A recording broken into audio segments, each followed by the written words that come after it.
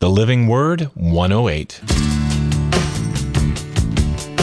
Hi, this is Craig Patchett from Godcast.org with the Living Word number 108.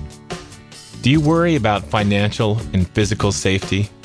We all do at one point or another, but our primary concern should be about spiritual safety, since that's the only kind that can have an eternal effect on our lives. Today's verse, Psalm 16:1 from the NIV, is a simple prayer from David to God, asking for help in staying safe. Keep me safe, O God, for in you I take refuge.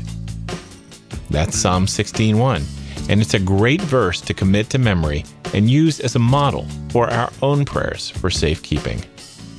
Thanks for listening. This is Craig Patchett, and you can reach me at livingword@godcast.org or on the web at www.godcast.org. Until next time, remember to take refuge in God. God bless you.